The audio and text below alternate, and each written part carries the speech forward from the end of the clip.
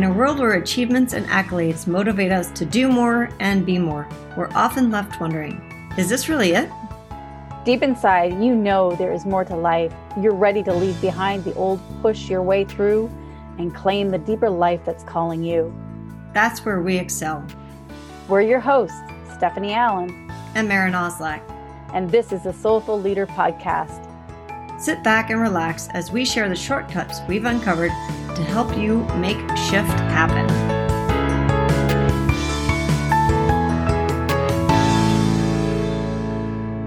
Hi, welcome back to the Soulful Leader Podcast. This is Stephanie Allen and Maren Oslak. We are excited to talk to you today. We are here talking about differences again, conflict, resolutions, really looking at what happens when you are in a situation where maybe it's a colleague, maybe it's a friend, maybe it's your partner, and you have very opposing views, and we want to be right. We just want to be right, okay? And we want them to understand our point of view, and we want them to change because life would be so much easier if everybody else changed instead of me, right? What do we do with that? How do we work through that? How do we, instead of getting all jacked up on emotion and hormones and all this stuff that we just want to reach over and throttle our loved one or our child or our, whatever it is that we're just angry at, or the news or whatever it is. How do we stay calm and peace and transcend and include it? That's really what we're talking about here today. Yeah. And, when we make decisions, and we all do it from that place of anger or frustration or disappointment, when we get into that misunderstanding truly is what it is of, I have a different opinion than you have, and I expect you to have my opinion. And so now there is this misunderstanding, and that's truly all it is. And yet it tweaks us. We get into emotions. We start to feel something about that thought. And then we have more thoughts about the feeling, and then feelings about the thoughts. And if you're interested in going down that rabbit hole, you can check out Joe Dispenza's work. He's got amazing work on thought, feeling, and then also getting out of it. And so what is that? How do we get out of that and not respond, not react from that place of being in that runaway thought, feeling shift, so that we can actually respond and from a place of love or of gratitude or of understanding, right? Go to the higher emotion. It is a real practice, because I think you can see in this world right now where we're at is that we like to point fingers. And someone said to me one time, every time you point a finger, you look at your hand and you've got 3 fingers pointing back at yourself. Oh, that's great. And I think of that a lot because that's what happens, the blame shame game, right? It's like, Maren, you're wrong and I'm right. Or Maren is so good and I suck. It's one or the other. And instead of that's so much energy, so much exhaustion of energy of what if we focused on somewhere different? Rumi always said, the great mystic and poet, the 1300s, he said, beyond right doing and wrongdoing, there's a field. I'll meet you there. And that really lands in my heart a lot of what does that mean? Beyond right doing and wrongdoing, there's a field. I'll meet you there. We've talked in our past about the future vision and about going to our future where we want and then working backwards. We've also talked about the divine DNA that within us, there is encoding for the best possible truth of who we are and why we're here. That is the field we're talking about, is the deep field of your soul, that your soul knows there is an evolution, there is a higher calling, there's a higher way. If we can meet there, then it transcends the right, wrong, good, bad. So if I am in conflict, if I am in that space where I can't get past my thought that I want my partner or I want my team member to understand my way, right? And they're not getting it, and I'm not getting what they're hearing, and they're not hearing what I'm getting, right? So we're in that conflict. How do I go to that future place? It sounds great, right? So yes, I agree that that's that future place. And what is your trick? What is it that you do, Stephanie, to help get you out of that moment so that you don't say something you regret, or you don't go home beating yourself up, either say something externally or internally that will end up being hurtful and will be held on to?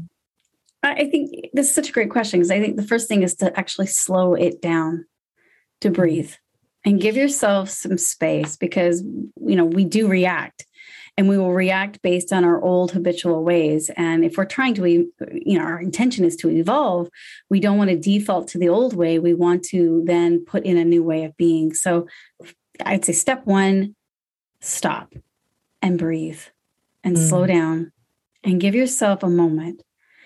And then the second thing I'd say is to tell yourself that it's not personal. Don't take it personally. That this person has a right to what they think or feel. And then I say, be curious.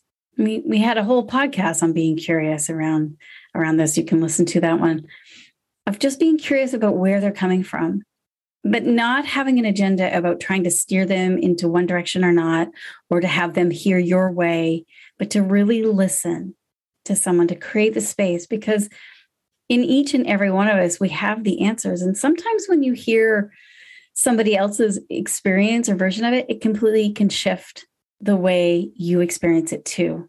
So that would be the next level, is say, be open to the possibility of letting go of what you think is true.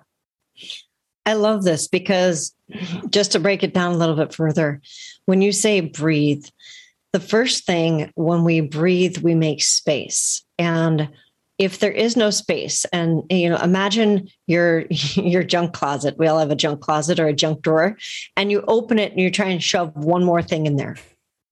Yeah, right. It doesn't work so well. Other things will come tumbling out on top. And when we're in that space of thought, feeling, and we're in that aggravated place or disappointed place or misunderstanding place, we are literally standing over our junk drawer, and it is overfull, and we have no place left to put somebody else's opinion. And the only way is to stop and clean it out. And you don't have to take time to actually clean out the drawer. Literally taking a couple of breaths, clearing your mind, relaxing your shoulders, really breathing down. Like when you take your breaths, don't make them like, right? I'm breathing. Yeah, the bull with the charging at the red cloth, right? Right. Not just exacerbates it. So you want to take the breath that's like the clearing breath. And that is clearing out the junk drawer or making space in the closet so that you actually have an opportunity. And that's the next thing that Stephanie said, is like, what's the opportunity? Right. And just speaking more of that breathing, it's like, I always add, like, soften your body. Now we might think to ourselves, oh my gosh, I'm not safe. But physically we are safe. Often it is our mental construct that's feeling unsafe. Like they're challenging a value, or they're challenging a belief system, or we're making a story about it. So if you can actually breathe and soften your body, that is also cleaning out that junk drawer. It's amazing. And then what'll happen consciously wise is that because now it opens up, you'll actually see a new way of connecting. Yeah. You'll hear and listen from a deeper place rather than reaction. You'll actually hear it from your heart, which I want to remind everybody is that when you first fell in love, you were really interested. You were breathing deep and slow. Your body was relaxed. Oh, sure. You might have been really excited and nervous and anxious and those kind of things too. But you were so interested in another person that you were willing to go into the unknown with them. You were willing to go, oh, tell me more. I'm so interested. Why do you like that? Or why do you think that way? And if we can adopt that same sort of sensory, emotional, mental construct in in our awareness, even if this person is your worst enemy, whether they're on TV, whether they're, a Facebook meme, or just to slow down and breathe and soften and say, what if there was an opportunity for me to really deeply connect with this person from love? What if I was in love with this person? Yeah. And it wasn't about me. I'm curious. I want to get to know them. Yeah. And earlier when you were saying that, it's like our bodies get afraid and we are physically safe, we've gone into literally, our bodies have gone into a fight or flight, which is an old way of dealing with things. And because you're safe, if you can take those breaths, get yourself out of that fight or flight, and literally it could take just 1 or 2 breaths. It depends on your practice, right? So the more often you do it, the easier and the quicker it happens. And then you get yourself back into your prefrontal cortex, that's where truth, like in innovative thought happens, and creativity and solutions only happen from that place, from that creative place in us. And so if we're stuck back here in the back of our brains, what does it take to get to either the prefrontal cortex, or even better than that, what Stephanie said is dropping 12 inches into your heart? Because when your heart is open, the world is open to you. And, like Stephanie mentioned it just now, of when you're in love, everything is beautiful. Your worst enemy is like, oh, isn't that person great? How did I not see that before? Like everything's coming up roses, right? And if we can get ourselves consciously to start making that our regular way of being in life. So what they're our worst enemy, it doesn't matter. I'm the one who has to live in my body, and I want to live in a body that's full of that joy. Don't you? Absolutely. And when we create space and we relax and drop into our own bodies, it creates that space for the other person to also feel safe. So they're not going to be so reactive and trying it, because otherwise you're going to be two animals literally going for each other's throat. And you cannot meet another animal. It's like one of you has to drop in and soften to create a space. It's like an angry dog. I mean, if you take angry dogs that have been neglected, and you start to show fear, you start to show apprehension and or control over the other one, it literally will go for you. But if you can relax and soften and transcend the fear to go to more love, then the other being, animal, whatever it may be, will also soften, and there creates space for a conversation. And it's interesting, it's interesting in that way, is like when you have two polar opposite people, it actually creates a whole new third ideal. Yeah. And that's what we talk about. It's like, that's what the creativity process is. It's like, diamonds don't become diamonds without pressure. They need that pressure. And so if you're feeling pressured, it's like, there's something that's creating a diamond in you. But to be able to transcend it and not be so animal and coming from, I always say, if you've got any kind of physical pain, often it's usually coming from low back or from your neck. When we're talking of anger and frustration, it's just like not feeling supported, or totally like just want to from the throat. It's often from those two areas.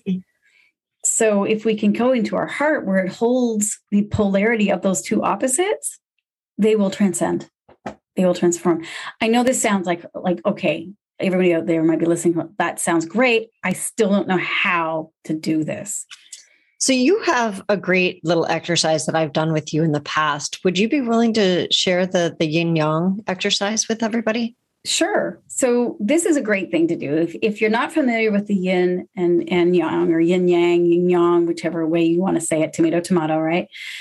If it's that white circles, looks like a little teardrop, and then it matches the opposite, which would be a black one. But in each of the white area, there's a little dot of black, and in the black area, there's a little dot of white for those who are listening.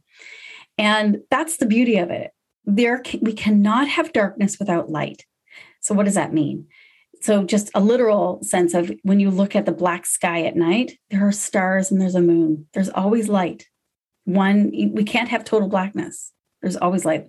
Same thing with light. If you could have a brilliant, beautiful, sunny day, but you still have a shadow, it might not be obvious, but it's directly really close underneath you. So what does that mean in the way of life? It means that if we can train ourselves to see the good in the difficulty and the not so great in the good. So what do I mean? So let's give it an example here. So I could use, so for example, I lived in California for a while and I loved it. I mean, I grew up in the northeast of Canada, which was like snow and cold. And people talk about weather a lot up here. Like it's all about the weather. Is it sunny? Then we're happy. If it's raining and cold, then we're sad. It's like we're so conditioned to the weather. So when I lived in California, guess what? It's sunny all the time. And so I would find that I didn't even value it. Like it was beautiful, but I didn't value it. I ended up staying inside, doing my thing and never really enjoying the sunny days. Whereas when I lived in Canada and the East Coast, it's sunny, man. I am out. I am doing things. I am active. It's like, isn't that interesting? It's like we have a different sense of value. Difficulty now. Let's take the other side, the challenging. So we were talking about the diamond in the rough. You know, I have had many, many clients who have been diagnosed with cancer or life-threatening diseases. And at the time you could say, well, that's dark. Oh, that's terrible. Oh, that's awful. Right. And yet when they've come through the other side and they look back, they can say it was the best thing that ever happened to them because it woke them up. It was extraordinary. And they got so many gifts from it. You know, they might have changed their lifestyle. They might have valued things differently. Like if we can start to train ourselves both ways so that we're not attached to it's either good or it's bad, or it's right or it's wrong, or it's left or it's right, or it's up or it's down. If we can start to train ourselves in the center and that we can see from both ways, it creates more space within ourselves so that we can create more space for somebody who is maybe very, very different than we are. And then there's room for inclusivity. You know, that's the big word of these days is inclusiveness. It's huge. It's not just about accepting people on the surface level. The way we accept people and have inclusiveness is when we dive beyond the form, when we see their soul, and we can connect that we are all living beings, breathing air, feet on the earth. We're all united actually in this, and we're all having challenges and difficulties, and as well as great, beautiful things too. And when we can see that we are one global humanity of a family, it's like in anyone in our family, if someone we love is hurting, whether we agree with them or disagree with them, there's someone we love, it still hurts us. Yeah. So if we can look at all beings this way as, hey, how can I love this person more? And ultimately, how can I love myself more? Because we do this to ourselves, by the way. Yeah. You know, I call it the IBS committee, the itty bitty shitty committee inside. You know, it's like that harshness of a critical voice that's inside you.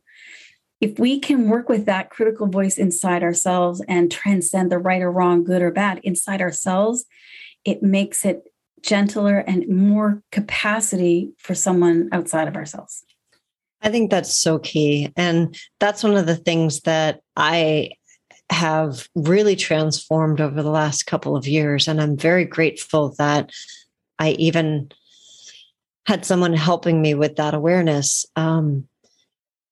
Because I do want to live inside a body that is a kind, loving body. And the Maren that used to live in here was not so kind and loving, not to myself mostly, right? Out there to other people, they saw a kind, loving person. And I was so hard on myself. And this exercise done within, meaning the yin yang exercise that Stephanie just gave, going inside and finding the light in our own darkness. And then also finding the shadow pieces of our bright light spots, right? Of like, where are some of those shadow pieces that, oh, it could be embraced. Like, oh, I'm not valuing the sunshine. I'm not getting out on a nice day and not beating myself up for that. Just going, oh, look at that. There's some shadow in that lightness of I'm surrounded by beauty and I'm not appreciating it. Great. good information, and doing it from that inclusive way, it really does change the world that you live in, because the viewfinder from which you're looking, which is me, right? That's how I perceive the world. And I was perceiving it from a very negative place, even though it was a very beautiful world. Yeah, it is a real gift to become aware of what's going on inside you and how you treat yourself. Because I can guarantee if you're treating yourself that way, you're giving permission for other people to treat yourself that way too. Yeah. And chances are you are either overcompensating for it, which takes a lot of energy, or you're projecting it out on other people as well. And so we don't really see people for who they are because we already have preconceived ideas, and we don't create that space for them to surprise and delight us. So surprise and delight yourself, and challenge those thoughts, challenge those beliefs, challenge those values, and go, what if I wasn't so rigid on those? What if I could hold them lightly and be curious if there's another or higher way? And it's such a beautiful way. I'll give you a last example. When I was in university, I studied physical education. And one of our projects we had to do was to study a relaxation exercise for athletes. And I picked massage therapy. Now, this was 30 years ago. So 30 years ago, I'm researching, massage therapy, and I'm not finding a whole heck of a lot. And it's pretty buffy and fluffy. I call it buff and fluff. And so my, 21-year-old self at that time was like, oh, this isn't evidence-based. There's no proof in this. How could this be of any help or any service? It's not really doing anything. And I remember completely ripping apart the field of massage therapy. I got an A+ on the report. Now, what's odd and funny and surprising and delightful is that I became a massage therapist and I've been practicing for 30 years. So it's so fascinating that all of a sudden, like, what happened? What happened to that critical Stephanie that ripped that apart, that now has been for the last 30 years living as a massage therapist and seeing a completely different side? Is that I allowed myself to drop into it, not for becoming a massage therapist, but out of curiosity of how can I receive? I was actually in it all for myself. Like, I'd never had a massage before. Why not go and try to take a massage? And I ended up becoming a massage therapist. Things all happened. So when I moved back home to my home in Nova Scotia, Canada, I remember my mother saying, you have to come over to the attic and clean out your stuff. And I found that report. And it made me think about all the times that I have really held on to something rigidly as a belief system because I was right and they were wrong. That it taught me a lesson to say, hold things lightly, because what is true in one moment of your life can radically change in the next. I love that whole rigidity thing. And that is where conflict comes from, is from rigidity. So taking that full circle back to the beginning of like allowing the breath to soften the rigidity so that you can get to a place of creativity and kindness and love and compassion. Absolutely. Yeah. And guess what? It'll create resiliency, because resiliency means that you can bounce back. When you're soft and you're breathing, it bounces off of you. It doesn't stick. It doesn't cause injury. Yeah. Rigidity breaks. So thank you so much, Stephanie. That was an awesome journey. And we would love to get your feedback. So we do have a Facebook group. You can find us at The Soulful Leader on Facebook. We also are both on LinkedIn. So if you would like to give us your feedback, we would love that. We would love to hear where you're feeling rigid or where you have managed to soften something in your life or shifted an old perception. And if you're not interested in joining us on Facebook or on LinkedIn, then hopefully you'll hear us next week on this channel right here, the Soulful Leader Podcast.